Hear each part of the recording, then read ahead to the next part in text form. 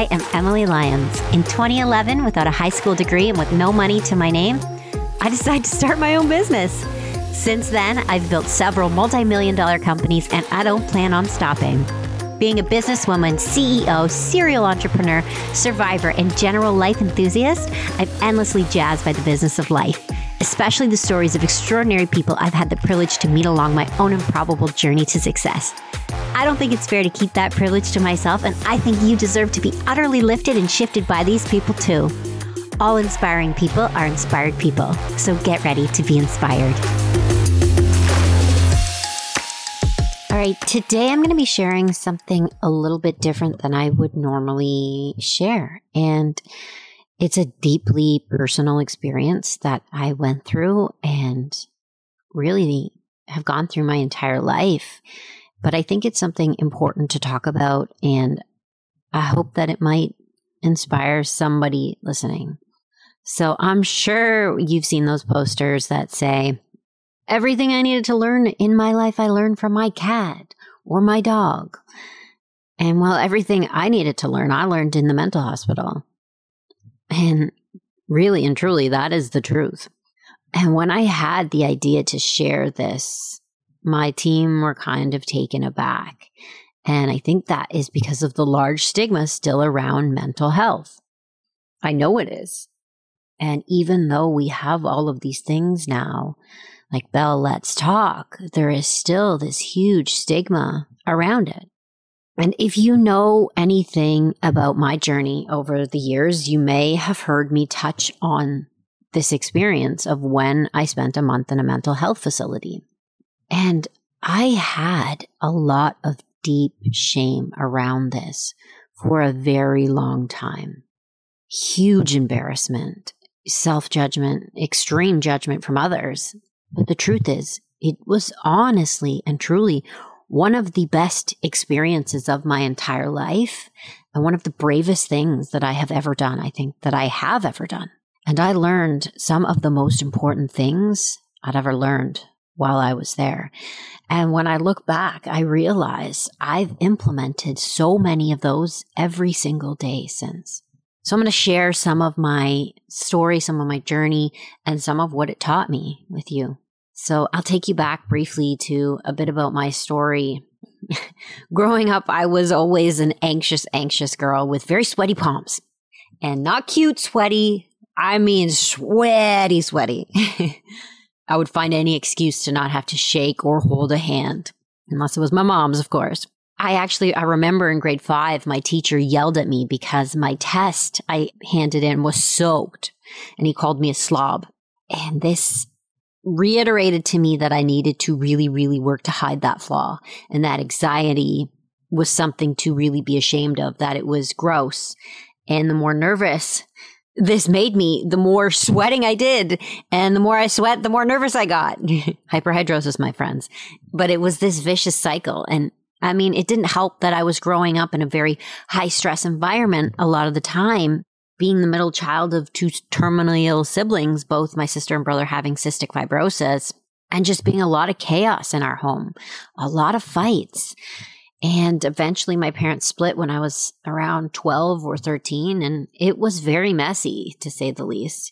My sister and I went to live with my dad, and so all of these things, I think, added to my already anxious, awkward nature.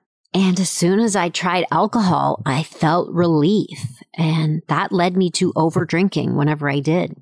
So I would vomit a lot, horrible embarrassment the next day, with my dad working long hours to try to make ends meet and help us get by. I mean, he worked a factory job during the day and he delivered pizzas at night until the wee hours of the morning, and then getting up at 5 or 6 to go to his factory job. And my mom wasn't really a part of our life for a few years because of the custody battles and all the animosity between everybody. So I was quite often left to my own devices and very, very terrible decision making. After the drinking, I started to try other things like marijuana, and then somewhere down the line, harder things like ecstasy and cocaine. And it just got worse from there. I mean, these made me feel better in the moment. They masked the feelings for sure. I couldn't understand or even knew that I was struggling and that these were masking the feelings that I had. But exasperated them when I was sober. And the horrible decision making led to more and more embarrassment and more anxiety. And it was just this vicious cycle again. And I became very depressed. I would cry for hours and hours in my room while listening to depressive music like Coldplay. I started to think that this was my environment and I had to get out. I had to get out of Stratford and then things would be better. And so I had an opportunity to move to Australia and work as a nanny, and I jumped on it, thinking that this was my ticket out. This was how everything was going to be better.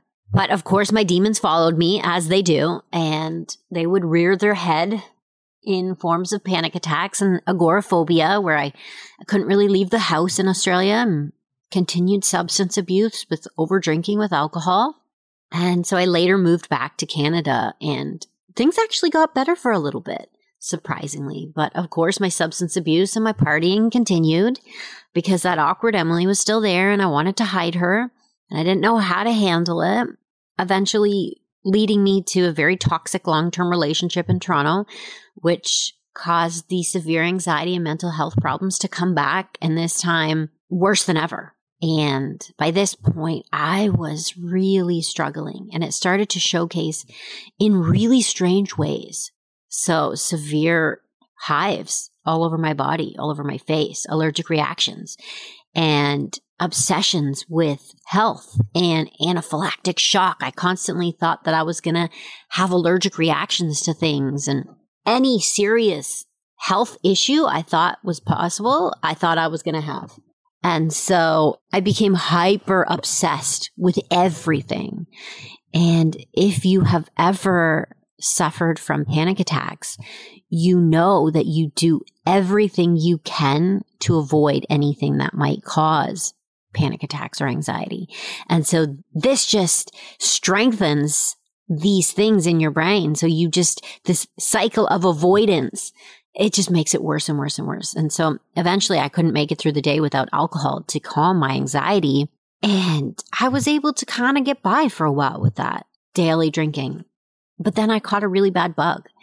And so with that bug, I had a high fever and I was sick. And so I couldn't drink, which meant I couldn't do anything because I couldn't get by. I couldn't even eat. And so after I got better, I finally was like, okay, I need help. And so I went to a mental health facility. And the first time they kind of looked at me and they talked to me and they gave me some pamphlets and they sent me on my way. Basically told me I was fine. I talked to some family members. They told me the same thing. And I tried to say like, no, I think I have a drinking problem. Again, like, no, you're okay. You're still going through, things.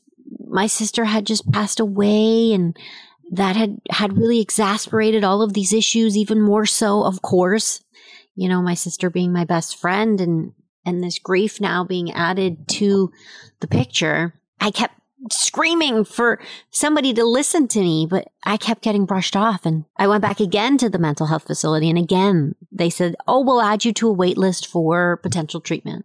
And so the third time I went back, I was determined to find help. Finally, they listened to me. But this time I said to them, I can't eat. I can't take care of myself. And so this gentleman, he left the room and he said he had to call his supervisor. And when he came back, I remember him saying, okay, my supervisor says you're a danger to yourself because you can't eat and we're going to put you on a form. And a form, I can't remember the number of the form, but it meant that I wasn't allowed to leave until I had been addressed by a psychiatrist to confirm whether or not I was a danger to myself. And now this was terrifying. The fact that I wasn't allowed to leave was so scary to me. And I remember my knees buckling and I couldn't even walk. This gentleman had to carry me to a stretcher. I wanted help so badly, but I wanted it on my terms. But it didn't work that way. And so this admission just all of a sudden made it real to me that something was wrong, that something was very wrong. A few days later, this was a weekend that I came in, so I had to wait until Monday till I could meet with my psychiatrist. And she took me off of the form, and I was now a patient that could leave if I wanted to. I was there on my own accord. And of course, I wanted to stay. And I was finally getting the attention and the care I so badly needed. I was finally addressing the loss of my sister and how badly that had just destroyed me. And all of the things I was suffering with for so long, I was no longer able to hide. And really and truly, it was the most incredible experience. I can't even describe it. Everyone there, all of the patients that were there with me, they were so honest and vulnerable. We weren't hiding behind these blankets of false positivity and false perfection. And we didn't have to hide or pretend anymore. And I had spent this huge part of my life desperately hiding my flaws. I mean, God forbid someone know I was struggling or that I was human and deeply feeling and that I was anxious and awkward.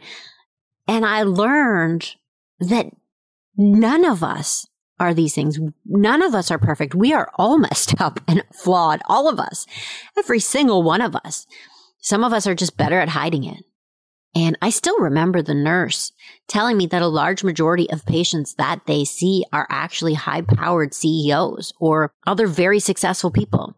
And this shocked me. And then I remember later confiding in a client of ours that I had become very close with. We were very great friends, that I had gotten treatment and them telling me that they had had similar treatments. And it just shocked me again. And it really made me realize it doesn't matter who you are. Life knocks you down. We all handle traumas differently. And again, just because someone looks perfect on the outside does not mean they are not suffering. I guarantee you they've got issues. We've all got issues. Success and achievement changes nothing. You know, I'm still that exact same awkward, anxious person I was when I was broke. I've just got better coping mechanisms. And it's funny to me because people expect you to be different. They expect once you achieve a certain level of success that now you are happy and you no longer suffer, but that is not true. People sometimes act differently around me, expecting me to be different, and I am not. None of it has changed me one iota. If anything, these things, achievements, money, just exasperate your personality traits a little bit more. So if you're, a giving person, you'll just give more. But success doesn't change any of that. The only thing that changes it is learning these coping mechanisms, that I learned. And now back to my story. After I got out of the hospital, I was doing so much better. And you would think that I would be proud, that I'd be proud of this, right? I had gone in and I'd sought out treatment after a lifetime of suffering, and then the worst suffering imaginable, which was the loss of my sister. But I was deeply embarrassed. And that toxic relationship I was in, well, finally, I got up the courage to end it for good, and I eventually moved out on my own a few months later. And he wasn't going to let that go. And one day I woke up and he had submitted on a gossip site called The Dirty an article on me where he, quote unquote, exposed my mental health issues because he knew how badly that would hurt me. And I think he thought if I fell down into this tailspin of mental health issues again, I would go back to him because he knew that I needed him. I needed his support to get through this. And he fed my addictions and my insecurities. And so when I read this, I broke down and I cried and cried and cried all night until the sun came up. I was devastated to my core, and I thought everyone was going to laugh at me and call me crazy and make fun of me, and nobody would ever work with me again, that my business achievements were done. They were finished. But then something happened. Nobody cared. Nobody cared. In fact, those that did care felt bad for me and offered me help. They reached out to me, and they knew my sister had died, and most people knew how close we were. And they saw that I had suffered greatly. And so they showed me something. They showed me compassion. I didn't get judgment. And at that point, I decided I was going to take my power back and that this was my story. And if someone was going to tell it, it was going to be me. It wasn't going to be this jealous ex-boyfriend that wanted to bring me down and use these things against me. I wasn't going to let someone hold this over my head, try to use it to hurt me. And so I opened up about it on social media. I started to tell my story, my experience, and I feared the bad reactions that were going to come and the judgment. And so did my close friends and my family that told me not to do it. But I thought, you know what? I'm going to do it. I'm going to get it out there. I'm going to deal with it. I'm going to rip off the Band-Aid. And when the judgment comes, the judgment comes. But at least it'll be me telling my story. But the response I got was actually the opposite. Again, it was incredible. People were messaging me saying it inspired them. It gave them hope. I got stories from people that they had gone through things or they were going through things and suffering in silence. And it was inspiring them to seek out help or to keep going. And at that point, I realized that asking for help, sharing these stories was brave. Going and seeking instead of continuing to hide was bravery. Dealing with mental health issues and continuing to live life despite these things is bravery. It's okay to feel deeply. It's okay to fall down and not get back up right away. The point is you get back up. And life is simple at the end of the day, but we make it so incredibly hard. And so battling through these things is just true bravery. And one of the biggest things I learned from the hospital is simple. And it's just to be nice. Don't think that others are judging you all the time or have this secret agenda. We truly have no idea what someone else is going through or what they have gone through.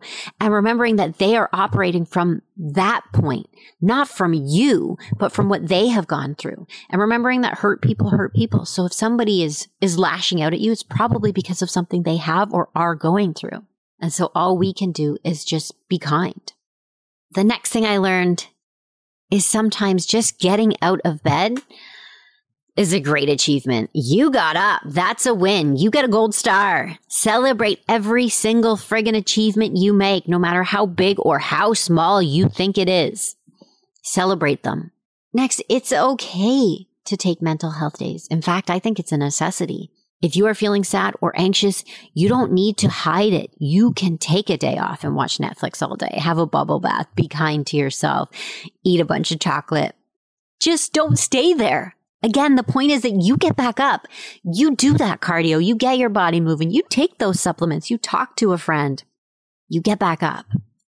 The next thing I learned is addiction and substance abuse is not something to be judged ever, to judge anyone for, period.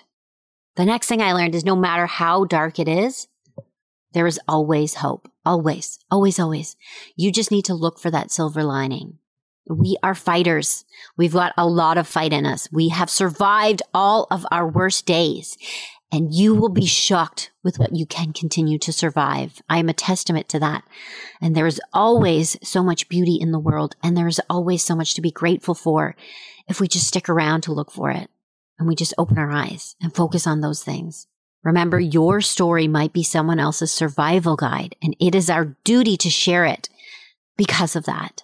So these are just some of the lessons that I've learned from my time in a mental health facility. And I'm not a mental health professional by any means, but these are from my experience. And if you are suffering, there are so many resources out there for you to get it.